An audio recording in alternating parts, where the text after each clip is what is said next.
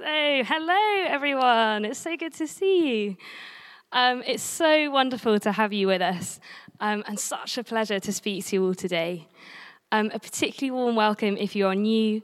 We're so pleased to have you with us and would love to get to know you more.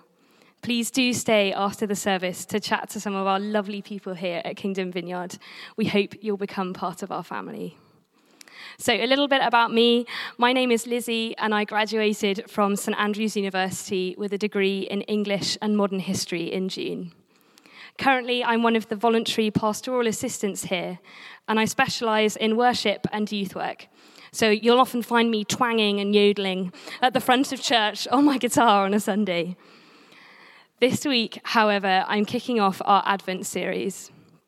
When I think of Advent, I am often reminded of the year that my family baked 48 mince pies and discovered that we had eaten all but 4 of them by lunchtime. We later discovered several half-eaten mince pies in the dog's bed. So not only had we been nibbling at them throughout the day, but so had she. She looked very guilty upon discovery. However, instead of today speaking about sugar, I'm going to be talking about some of the harder things in life, such as the pain of the waiting, as we long for someone to come and help us in our suffering. In the Christian faith, this person is Jesus. And Advent is often a time that is overlooked in our modern culture, because the shops tell us it's about buying and eating as many mince pies as possible. But traditionally, it is a season of waiting in the lead up to Christmas, a day which marks Jesus' birth. We remember how those who lived before Jesus was born were longing for God to send a saviour, much like we long for God to finish his work by finally removing pain and struggling from this world. What is special about our Advent series this year is that it is focused around the beautiful work of Shin Meng, a professional artist and illustrator who is part of the KV family. A big thank you to Shin for letting us use his work as a springboard for our sermons this year. Shin has recently drawn this stunning picture entitled "Deliver Us from Evil" that is appearing on the screen behind me. Perhaps some of you are here today because you received a card from a friend with this image on it. I encourage you to take some time to look at it in detail.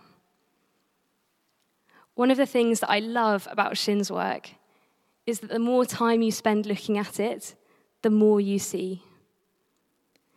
There are so many layers to his work, and each one reveals more about who God is, as well as what the Bible says about the kind of relationship he has and wants to have with us. If you want to check out more of Shin's work, you can head to his Instagram page, @ShinHappens, and perhaps take an image and sit with it. Pray and ask God to show you things through it. I have found it an incredibly powerful exercise as I've prepared to speak to you today. And I hope that you can grow in your relationship with God by doing so. Today, I'm going to be focusing on the bottom right-hand portion of Shin's picture. In future weeks, other speakers will take you through different parts of the picture, and we'll be finishing our services with Shin talking to us through his work. So please do come along to our future services to hear more as we unpack the picture and the time of Advent. But today, I'm going to be focusing on our pain and suffering amidst the waiting with the help of Shin's work and Psalm 13. Let's take a minute just to look at the bottom right-hand corner of the picture. Allow it to speak to you. What do you see? What does it stir up in you?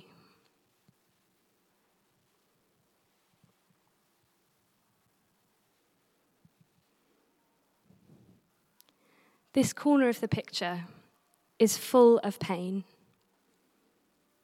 There are women weeping profusely, enwrapped in their grief and suffering. They implore you to notice them from the dark corner they inhabit. Their focus is both inward on their hurt and outward in wanting you to see them and their pain. Beside them are multiple hands reaching, longing, desperate for relief amidst their agony. These are faceless, but they represent the suffering of millions, both past, present, and future.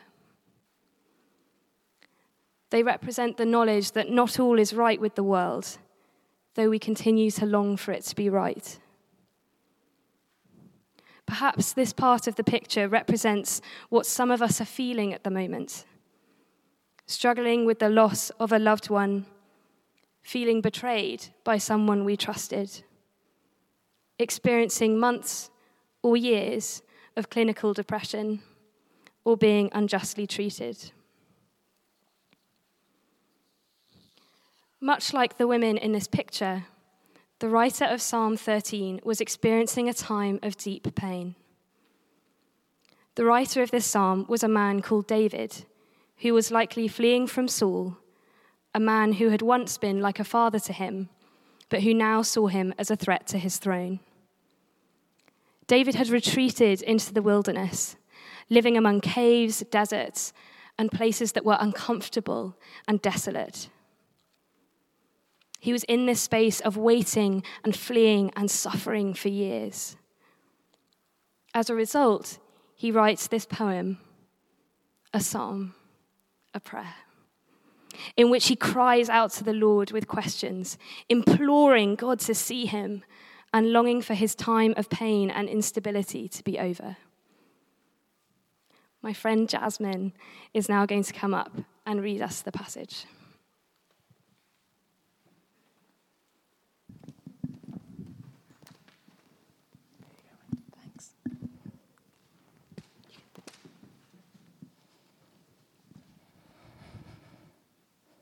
How long, Lord, will you forget me forever? How long will you hide your face from me? How long must I wrestle with my thoughts, and day after day bring sorrow within my heart? How long will my enemy triumph over me? Look on me and answer, Lord my God. Give light to my eyes, or I will sleep in death. And my enemy will say, I have overcome him. And my foes will rejoice when I fall. But I trust in your unfailing love. My heart rejoices in your salvation. I will sing the Lord's praise, for he has been good to me.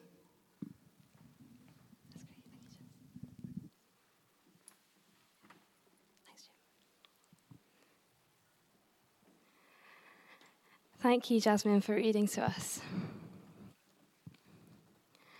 Psalm 13 is helpful because it cuts right to the heart of the longings that so many of us have amidst our suffering.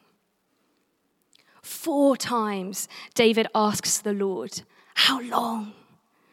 4 times he cries out to God from a place of despair and loneliness as he is consumed by his pain. How long, Lord? Will you forget me forever? How long will you hide your face from me? How long must I wrestle with my thoughts and day after day have sorrow in my heart? How long will my enemy triumph over me? These questions are, unfortunately, not uncommon in our human experience. Indeed, many of us have experienced them in the last 20 months of living in a pandemic. I remember thinking in March last year that it would all be over by the end of summer. How wrong I was. For months, we've been asking the question, how long? How long will I have to stay inside? How long until I can see my friends and family again?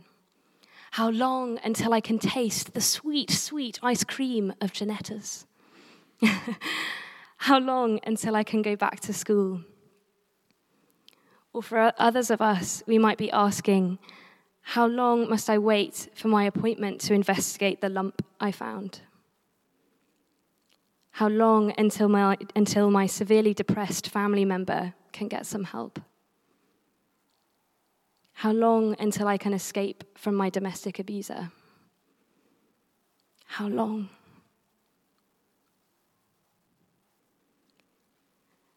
The pandemic has brought many things into sharp focus, such as the rising rates of mental illness, with the reports that the percentage of those suffering from mental ill health has risen by 10% to affect nearly a third of the population.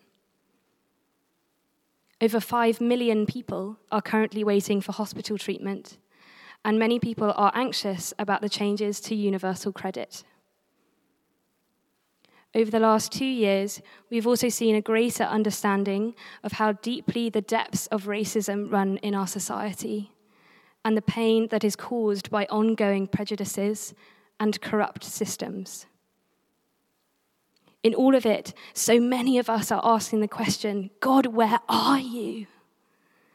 How long will this last? Instead of assuming that God doesn't hear or doesn't care, David tells God how he feels, how upset and confused he is. And he says, "Help me." David's writing in this psalm encourages us to cry out to God in the midst of our suffering. When we're feeling forgotten and abandoned by God, when we're feeling sorrow, when we're feeling like others are getting ahead and we are falling behind.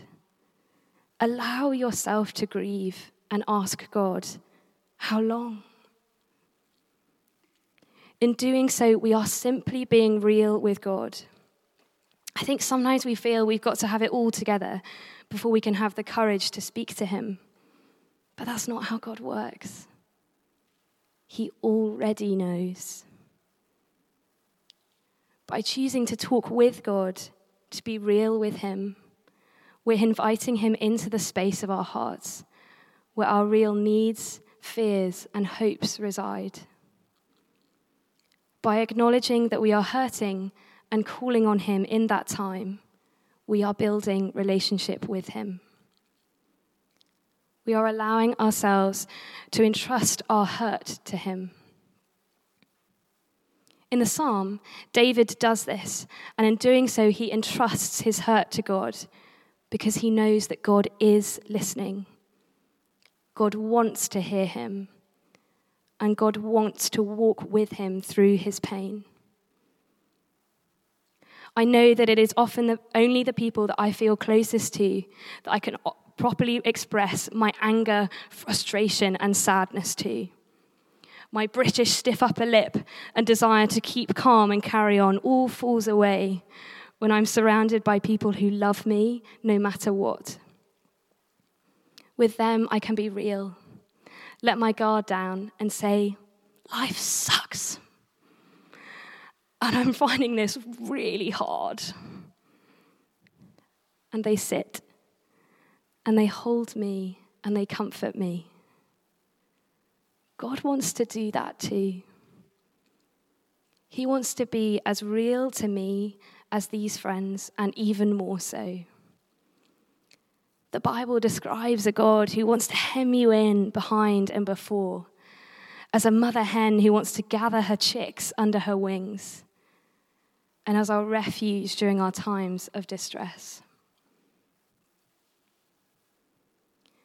Several years ago, I had a terrible phone conversation with someone in which I did the classic poor communication and conflict faux pas. I used blanket statements with accusations like, you always do this, you never do that, and completely blindsided this person because they weren't expecting it at all, having not seen me for several months. It was awful, really not my finest moment, and it ended really badly. And for months afterwards, I wrestled with the guilt of the pain that I had caused to this person, to the point that my housemates had to scrape me off the kitchen floor on several occasions when I had become a soggy mess. It also scared me that I had it in me to be that mean, and I hated that I had hurt someone I loved so deeply. And so after months of this continuous cycle of guilt and self-loathing, I asked my mum if she could do some healing prayer with me. Healing prayer involves asking Jesus to come into a difficult memory and see what he does. So I asked Jesus in. I relived sitting in my chair whilst I was in the middle of my angry tirade. And Jesus quietly came into the room and tapped my shoulder, causing me to stop saying half of the terrible things I did. He then sat on the bed, let me curl into his lap, and hugged me, whilst rocking me back and forth, saying, "My child, my child, my child." Jesus' actions didn't heal that relationship or undo all the things I had said. Instead, Jesus met me in my pain and guilt and held me. He knew that what I needed was to simply know him with me as I continued to wrestle with grief and to show me that I was loved. You might be experiencing guilt over something you did or said. Or you might be wrestling with things that others have said or done over you that have weighed you down for a long time. Jesus never wants us to walk alone through this, and he wants to walk with us in that valley. I invite you to simply be real with him. Tell him how it is. He's a wonderful listener. He wants to sit with you, with each of us, as we wrestle. Indeed, one of Jesus' names, Emmanuel, is translated as God with us. He wants to be with you, with me, with us, in all the mess and pain and suffering. He wants to be with each of us. All you have to do is be real with him and ask. Whether you call yourself a Christian or haven't tried praying in years or ever, God wants to talk to you.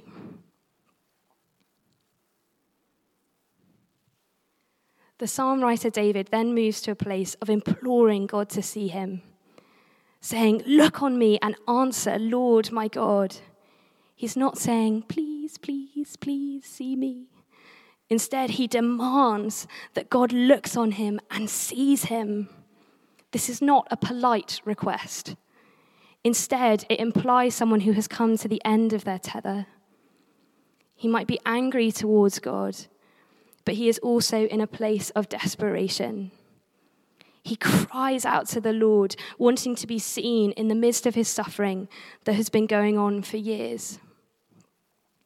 He then goes on to offer an emotional response of despair, in which he believes all things will never get better and all is lost. The mark of someone who is in such a deep pit of despair that he can't see a way out. He says, "Give light to my eyes, or I will sleep in death, and my enemy will say, I have overcome him, and my foes will rejoice when I fall." I know friends and family who have felt so lost in the dark cloud of depression that they can't see a way out. They have felt forgotten by God and without hope.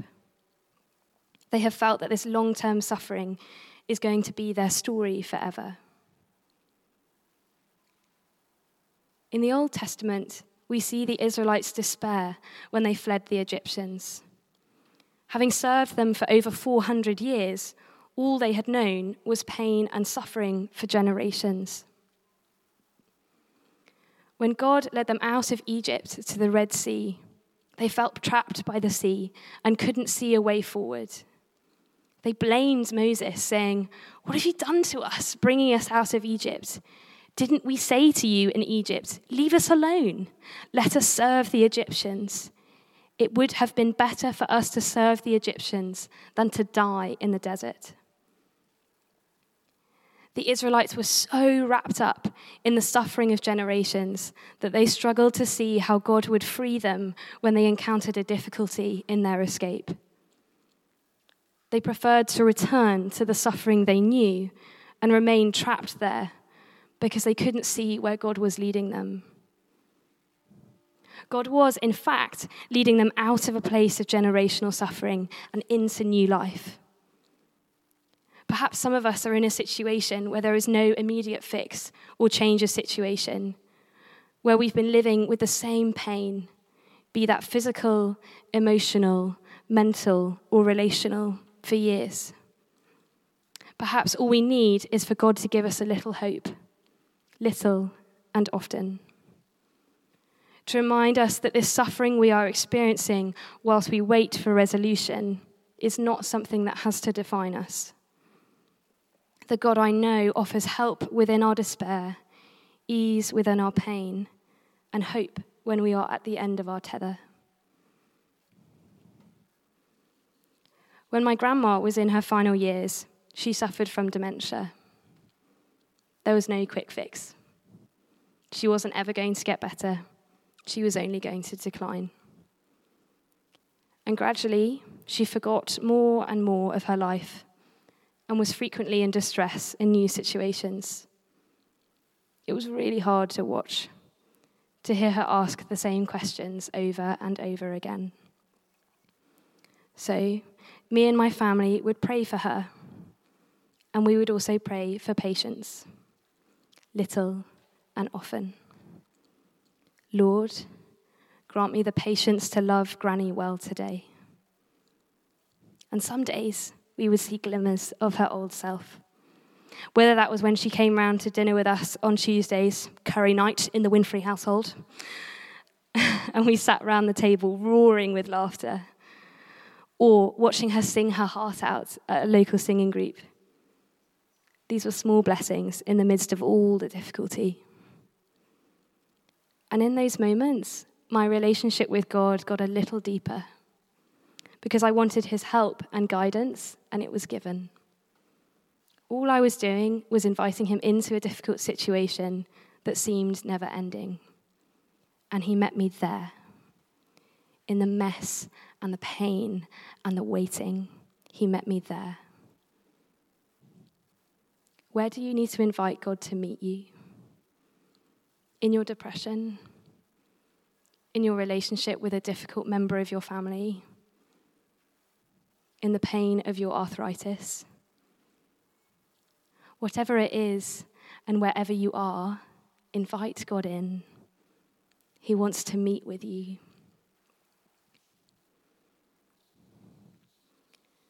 Towards the end of the psalm, David's tone shifts. Where before he's been crying out to God, he now enters into worship of him.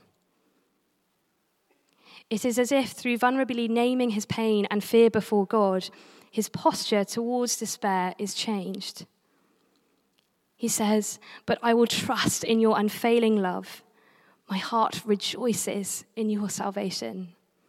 I will sing the Lord's praise, for he has been good to me." David's reaction here might grate against what's expected. How can he be experiencing such suffering and yet still want to worship God? Surely a God who allowed him to experience this pain is not good. Why should David worship him? But we have seen throughout this psalm that David is crying out to God because he expects to hear from him and be comforted by him. This is not a God who is distant and oblivious to our pain, but one who wants to enter into that pain and be with us. By turning to worship as his final act in this psalm, David is allowing himself the opportunity to refocus, to move out of that place of inward pain towards one that focuses on God. And that worship is transformational. It's one of the reasons that we, as a church, value worship so much. Because when we choose to come with all our baggage and mess each week, and yet stand and worship the God of the universe, the Prince of Peace, our hearts and minds are refocused, and our lives are transformed. I can't tell you the number of times I've reluctantly dragged my heels to church, only to find that what I needed in that moment was not to wallow in my pain, but to worship God. I know it sounds strange, but all I can tell you is what I know from my own experience, that worship changes us. By choosing to worship, we are saying to God, I trust you. I choose to be with you and to surrender to you. Even though the world is telling me to surrender to other things, I choose in this moment to be with you. In that space of surrender, God meets us, loves us, and transforms us with his love, care, and healing. Advent offers us the chance to refocus, to acknowledge our pain and suffering no matter how long-standing, and to invite God in. God's ultimate mark of how much he wants to be with us is found in Jesus. Jesus, who was born as a refugee in a dirty stable. Jesus, who was born in the middle of an infanticide, fulfilling the words of the prophet Jeremiah in the Old Testament. A voice is heard in Ramah, weeping and great mourning. Rachel weeping for her children and refusing to be comforted because they are no more. He understands mess and pain. He wants to be with us as we grieve and offer us hope again. He wants to transform us from the women in the bottom right-hand corner of Shin's picture to those on the bottom left, whose tears of mourning have been turned into tears of joy, whose gaze is outward upon Jesus rather than inward, who choose to worship even in the midst of their pain.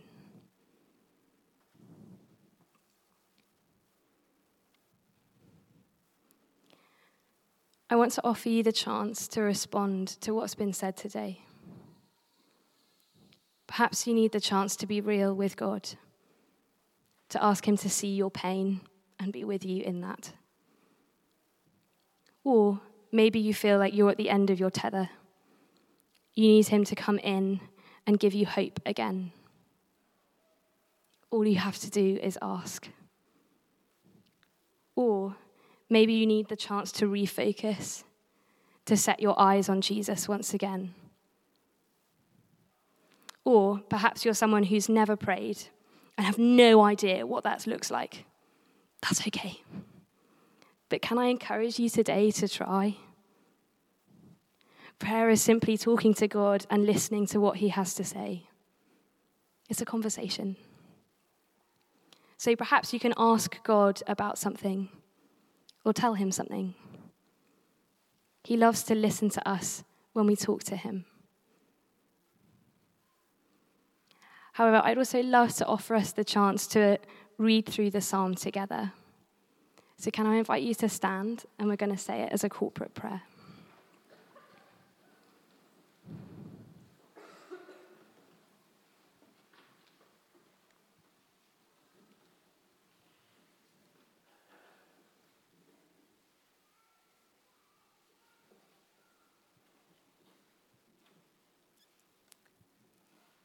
How long, Lord, will you forget me forever? How long will you hide your face from me?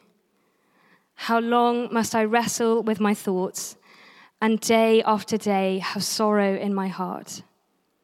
How long will my enemy triumph over me? Look on me and answer, Lord my God. Give light to my eyes, or I will sleep in death. And my enemy will say, I have overcome him, and my foes will rejoice when I fall. But I trust in your unfailing love. My heart rejoices in your salvation. I will sing the Lord's praise, for he has been good to me.